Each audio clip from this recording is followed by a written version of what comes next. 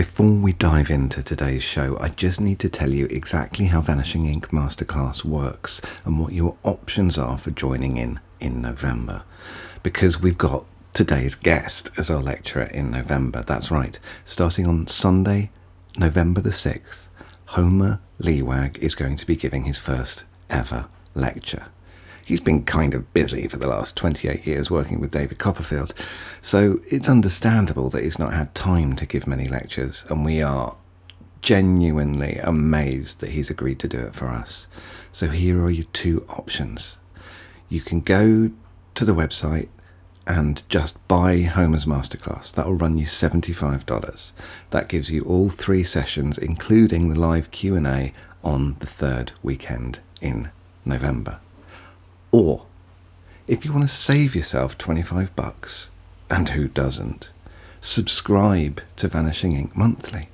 This will give you all of Homer's Masterclasses, plus access to VI Studio, our hand-curated, carefully picked, streaming-only library. Plus, in the UK and USA, you'll get free shipping with no minimum spend. If you just want a deck of cards, we'll ship it to you. Thumb tip, we'll ship it to you. Flash paper, we'll ship it to you. There's no minimum spend. And this free shipping is fast. Now, if it turns out that you don't really think that Vanishing Ink Monthly is for you, you can cancel your subscription with one click from inside your members area. So you can get access to Homer's Masterclass for $75 and that's it. Or, if you prefer to pay $50, subscribe to Vanishing Ink Monthly.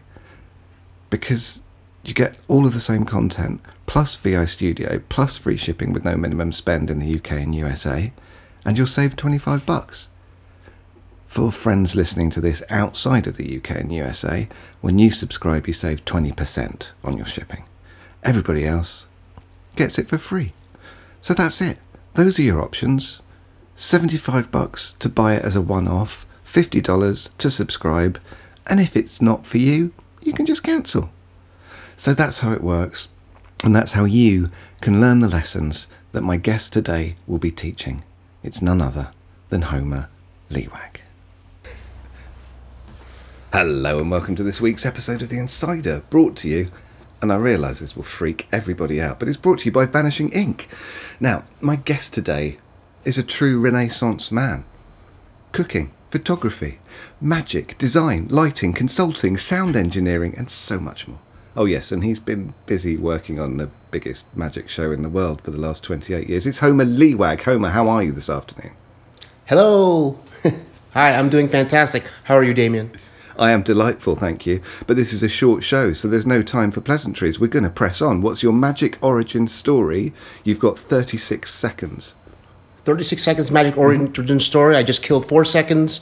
A friend of a family showed me a card trick when I was like 8 or 11 or something, and I immediately went to the store and bought a magic book, Garcia and Schindler's Magic with Cards, and it came with a deck of cards, and that was my first magic book. And I was hooked immediately. I did magic from that book, then I went to the bookstore. I would buy S.S. Adams tricks, like the Jiffy coin box, and all those little tricks that were in the little plastic bubble hanging on the spinning cart. And then eventually I found a magic shop, Brewy's Magic Shop and Haynes House of Cards in Cincinnati, Ohio, where I was growing up. And amazing magic shops where I started picking up my first books, and I was attracted to...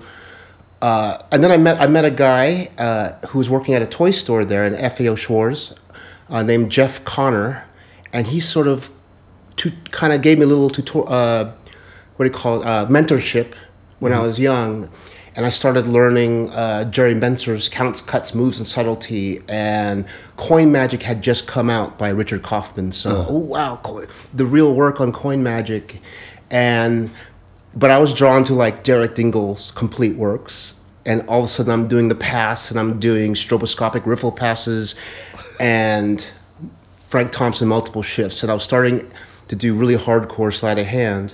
And this is, I don't know, I was starting in high school now, so I might have been 13 or so, okay. 14. Okay. And then he introduced me to Paul Harris, and which I absolutely love the fact that magic is not this little sleight of. It's not about sleight of hand. It's about the story and the presentation, and the oddity of it all, and unusualness of it all. And that was sort of. And then I met my first magician in Cincinnati, which besides Jeff, which was Tom Frank, who performs regularly at the Castle, and I was able to see the street performing side of magic, and his chops were fantastic. And then I went to my first magic convention, which was, is this longer than 30 seconds? Am I doing? Yeah, no, you're absolutely bang on so far. It's fine. Then I went to my first magic convention, which was the Magi Fest in Columbus, which I know I've heard of that. host. Yeah. Yes, and I went to my first one like 1988, maybe, or probably before you were born. 71, but thank you. And that's where I saw like a young David Williamson before he was like hit the big time. He, just roaming the hallways, doing magic and pranks on people, and I was mesmerized. And that's why to this day I still like when I perform, I channel David Williamson because that's like my hero. You know, he has the most amazing chops, but he's also just like funny and unexpected and goofy, and just his interaction with people is ridiculous. So, and a restaurant opened up in Indianapolis called Illusions Restaurant, and I slowly got I won a little magic contest in Indianapolis that gave me a week to perform there. In like 1989 or something. And that's where I met Chris Kenner and Mike Close, Dan Daggett, Steve Hart, all the folks at Illusions. And Chris and I became good friends. I did magic there. I bartended there when I slowly stopped going to school. I was in school for industrial design in Cincinnati. I was like in my 5th year, and I kept driving back and forth the hour and a half from Cincinnati to Indianapolis to perform at Illusions. Next thing you know, I'm living there full time. I'm sleeping on Chris's couch. We're writing Totally Out of Control together. And I was a full-time magician all of a sudden. And out of nowhere, not out of nowhere, but Chris started working for David Copperfield. And about 2 years into that, he gave me a call one day and was like, Homer, we need you. Can you come out this afternoon? And I got on a plane that afternoon, said goodbye to my friends at Illusions, and I was on the road with David Copperfield, and here I am. I've heard that you say before that you should try and grow your act by 10% each time you perform. Can you talk more about that? To improve, I said that? To improve your act. Did I say that? That was my research. Does that sound like something you'd say, or you just? Yeah, it does, but I wouldn't have said 10%. I think maybe. But by 9.6. Try and improve your act each time you perform. Well, yeah. Can you talk about how you do that? Yeah, I'm one of those people that every time Illusions was an amazing place to do a magic set, close up or stand up, 10 to 30 times a night, and that's invaluable if you don't perform for real people that often. So imagine doing your set of 5 effects 30 times a night. I believe that every single time you should try to improve on the next time. You know, if you keep a mental note or a notebook, you know, this joke didn't work, this effect was better towards the end, or maybe this effect was losing the audience or not connecting or not appropriate for the room. And every performance is an invaluable time to improve. And it's like with David's show, it's as soon as the curtain drops, it is all the personnel come together and we go through the notes of that show. This was still today improved. After every single show you do notes. Yes, every show is a chance to improve. Wow. You know, this could be better. This has not been looking good. How do we fix this? Oh, this will take a week to fix. I can fix this next show. Someone can sew this better, and that's every show. Because I feel like if you just do a show and you don't improve even 1%, it's kind of a wasted opportunity. Right. So, and there's some magicians that are, you know, just speaking of like acts. Some acts are so solid because they've been honed for years and years and years without changing. Maybe little tiny things here and there. And that makes a great solid act because you're fine-tuning something. And there's also acts that are constantly changing. I'm sort of that way. It's like if I could change 30% every show and improve, not change. What I might change is not improve 30% better. Right. Is work on 30% of the act, and keep that moving forward. So you have a great opening, great closer, and then the stuff in the middle. You try a new routine, a new sequence. Yeah. Vernon always said, "Strong opener, strong closer. Nobody cares about what you do in the middle so much." Right. Exactly. I could be paraphrasing, but something along those lines. Yeah. We had John Vernon, not Di Vernon. We had Andy Neumann on the show earlier in the year, who was talking about saying that to be good, you need to take risks. Is that something that you would agree with?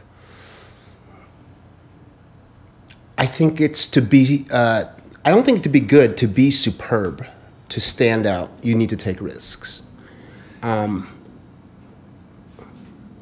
Yeah, I'm sticking with that.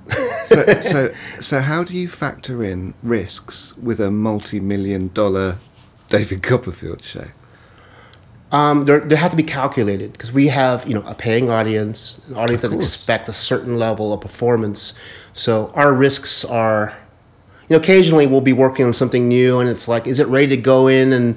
And Dave will be like, come on, grow up hair, let's do it. And we'll throw it in the show because he has, a spaceship to end with, so he can recover if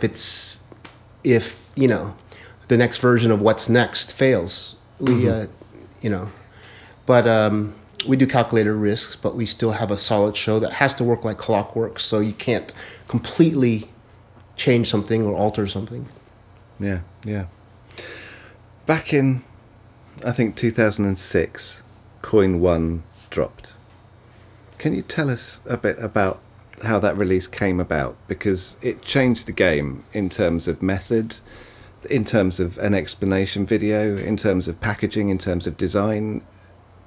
Nothing had been seen quite like that before. So can you tell us the story about how it came to be? Yeah. That was around the time where I had already been working for David for 10 years. But I was still playing with magic a little bit, not full-time performing. And people were starting to release more and more DVDs were just starting to come out. And, and a DVD came out that had 2 coin routines with 3 coins that vanished and reappeared. And I saw that, and I'm like, wait a minute. If this guy can do it, maybe I should try it. And I was trying to get a little more into camera work and cinematography and all that stuff. So I was like, this is good exercise. I look at everything as an exercise. When I set up this podcast, I was like an exercise. How can I do this with one light in the daytime with no, minimal equipment? Or when if I'm gonna do this master class, how can I do this better than I've done it before? Every time I do something, it's an opportunity. So when I thought of Coin 1, I was like, well, this is an opportunity to learn how to shoot magic, to shoot coin magic, how to make it look good, and how to teach magic. And one of my goals was to teach magic in a way that wasn't boring, where it wasn't someone rambling for 40 minutes, and you're like, wait a minute, what's the effect? Yeah. So I kept a very precise formula, which is you perform the effect as a spectator would see it, very cleanly. So you get the idea of like, oh, wow, that's what it's supposed to look like. Then you show the basic overview. It's like if you're learning a golf swing, you learn the basics first. A good teacher won't give you the 400 pieces of minutiae. They'll teach you the basics of balance, swing, tempo, and just let it, whatever. That was my goal. And then you do the details and finesse later. Like once you get the overall, then we can do the more detailed things. And also as an exercise, how can I do this without talking? Just by doing it graphically. And one of my inspirations was the airline safety cards you get when you fly and you take the card out and it says, without words, it tells you how to put the buckle in, how to pull the strap, sure, how to open the latch there's a big arrow that shows here's how you open the latch to let the escape slide drop. And that was my inspiration for Coin One. I wanted it to be simple, graphic, and beautifully shot down to the packaging. I was influenced by like when you go to Japan and you buy the smallest item, it comes in a beautifully wrapped thing presented with two hands. I wanted that feel with Coin One, and that was it. Now, some of the moves in Coin One and Coin Two look like CGI. They are. It looks on. Is that the method? Was that your intent to get a couple of those moments that just are too impossible? You know, that's a great question. I don't know if I've ever intended that on purpose, but I think I'm drawn to those kind of moments. Like you can make a coin vanish with a great retention, which I love, but if it can vanish in midair, visually, I think I'm more drawn to that in those moments. Yeah. But that's an interesting question because I've never thought about it that way. But there are moments like that in my magic, I believe. I just reworked my old Carmex lip balm routine, which I was playing with back in the 90s, but I've just spent the last 3 weeks working on it hours a day, getting the minds of like Danny Garcia, Chris Kenner, Nick DeFott, and like how would they approach it. And I realized every time I could easily just, it's like an Aikido coin box routine. And I could easily just do a coin pass, make it disappear and appear in the box. But I'd rather do it visually, do a pinch vanish right on top of the box and it drops through. I found out that, So you just made me realize something is that I do tend to lean towards a visual style and not just a more subtle style. I'm glad I've helped you understand yourself. Well, thank you. You can send me your psychologist fee. There's no extra charge. What problems with Coins Across were you trying to solve? I don't know if I was trying to solve something. I was trying to solve it for me. See, I have very thick, leathery hands, as you can see. This is like a full-on baseball glove, if you can't tell. But let me take. This is great for audio listeners. Homer's holding up his hand. It looks leathery. And it looks like a catcher's mitt from 1962. Here's some ASMR. These are my hands. Okay. We were talking about problem solving. I know you did AMSR and now I'm lost. We were talking about were there specific problems that you thought Coins Across had that you were trying to solve? I was solving problems for myself, which is I have trouble palming, especially silver dollars. They do not fit in here. This is thick from tennis, and I would put a silver dollar here, it would just squirt out. Right. So I was drawn to the deep back clip and thumb palming and finger palming, and I, watch, being around amazing magicians like the Chris Kenners and the Chris Korns, I was able to learn just how to do all sorts of different kinds of finesse. And Bob Fitch, Bob Fitch used to lecture, learn how to transfer a coin from every position, from finger palm to thumb palm, from rear thumb palm to deep back clip to wherever. And that influenced me a lot. So Coin One was a way of performing John Kennedy's in the hands translocation, which used the Gossman pinch, which I can't do, especially now because I have a broken pinky and it's curled up like an inchworm over there. Coin One was a way of using a deep back clip because I couldn't palm, or I couldn't do the Gossman pinch, and it was easier for me. And the move in Coin One, which we'll learn in the masterclass, which is the where I have a coin in deep back clip and I can pop it out very quickly, called the flashback production, I think. That was because I couldn't do the retrieval. If you look at coin magic, David Roth has a coin in deep back clip, and he uses his pinky to grab the coin and bring it around into finger palm, which is a sort of a move which I can't do very well. So when I had the coin in deep back clip, I would just, when I was practicing, just to get it back in the hand, I would just pop my hand and let it pop on top. And eventually I looked into the video camera, I'm like, that looks pretty good as a production.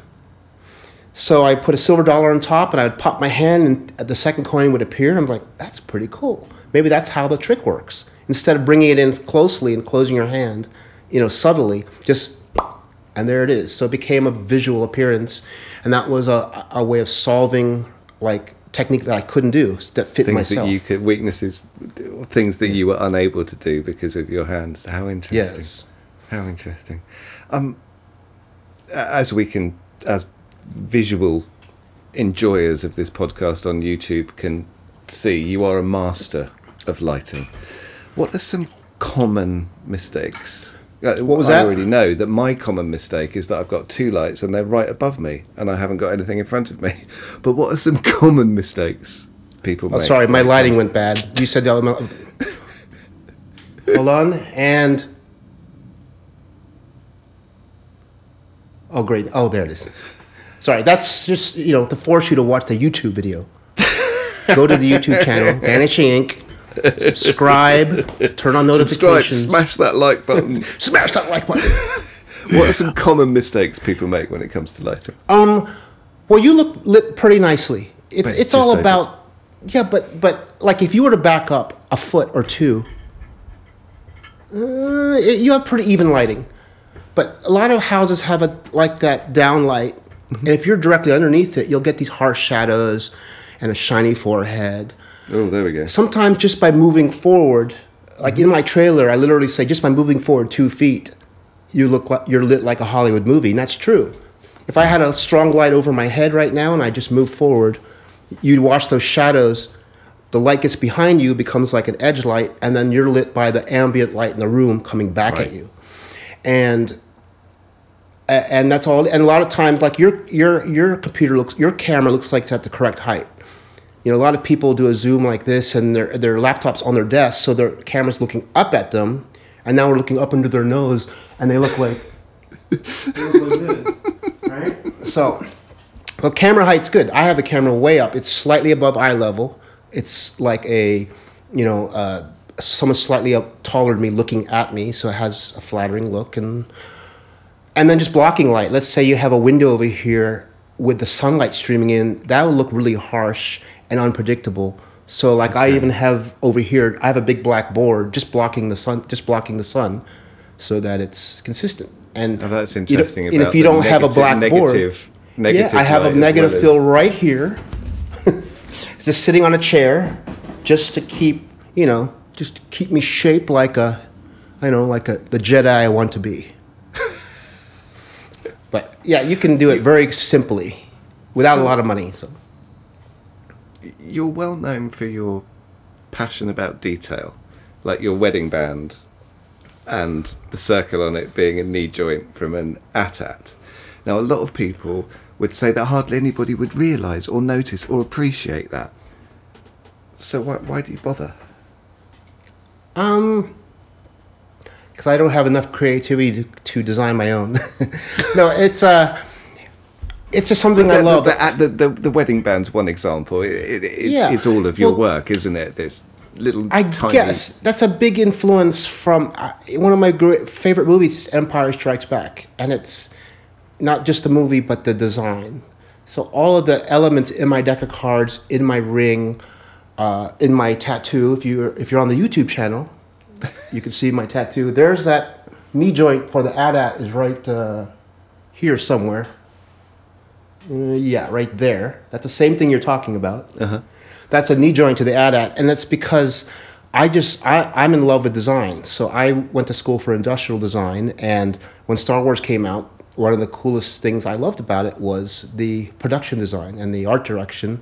So that knee joint from the AT-AT I drew that, and not to copy the movie, I drew that inspired by the original sketches from Joe Johnston, who did the production art for Empire Strikes Back, based on Ralph McQuarrie's, paintings. So, yeah, and that kind of detail, I love seeing something and then you look closer and you see detail that you wouldn't have seen if you didn't pay attention, that looks normal from 10 feet away.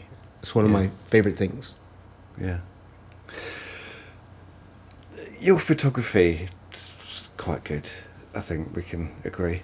Do you think your appreciation and skill of creating a story with a single frame has helped your work with David's show? Are you continually thinking about the still images that people leave his theatre with? That I believe that's one and the same. It's like, my brain is always thinking in visualness. In fact, someone asked me the question last week: if you visualize an apple, you can do this yourself. If you visualize an apple and you close your eyes, do you still see the apple? Do you? I'm going to close my eyes. Yeah? You can visualize the apple even with your eyes closed? Uh-huh.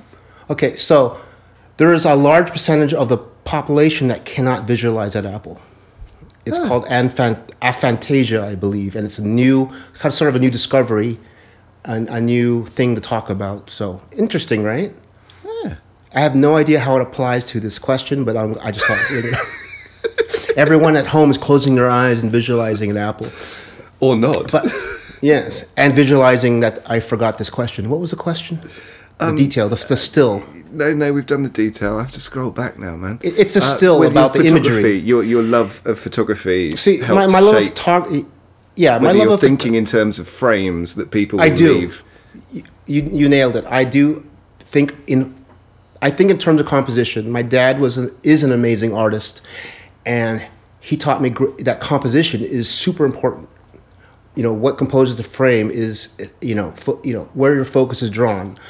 And if you look at David's show compared to other magic shows, the focus is always on the magic. It's surrounded, when the car appears, it's surrounded by a ring of people, ropes, and lights. It's all about the framing of it. It's not 7 people dancing over here and a flashlight over here and and smoke over here and fire over here. It's all about the magic. The focus is always on the magic. And I'm the same way. And I don't know how that relates. My photography, I approach personally. Like when I do my photography, I'm not thinking about the show. I'm thinking about, I'm growing as a photographer slowly. And one of the things that I feel like in recent years, I've become better at is communicating my feeling through photography. So I used to be able to take a picture. And a lot of people, as they go through photography or any kind of art, they start by like, I want to look like this. Oh, this will impress people if I do this filter, or I make this color correction on this video. It's, that's hip and trendy. It looks like Michael Bay. I think I've gotten to the point now when I post a photo, this is how I want it to feel like. And I want you to feel this. And it doesn't matter what it takes, if it's black and white, or if it means a minimalist frame, or a complicated frame, or multiple frames, or a video. I want you to feel something. And I believe people tell me, I don't hear the bad stuff, but I hear people tell me that, hey, the way you shot that, it made me feel like it was a haunted place, or it made me feel the motion in that spot. And I'm like, that was my goal. So I guess I'm getting better at it. Okay, but it's so I'm still an infant. What if that's not your goal?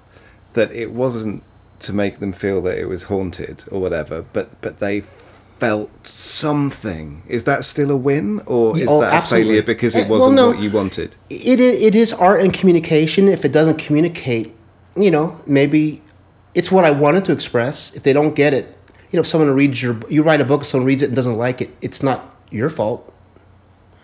My art is going out to a worldwide audience. I'm not expecting everyone to connect with it. So I don't think it's a failure. It's a failure if you don't try, right? Hey. Like Yoda said, you better try.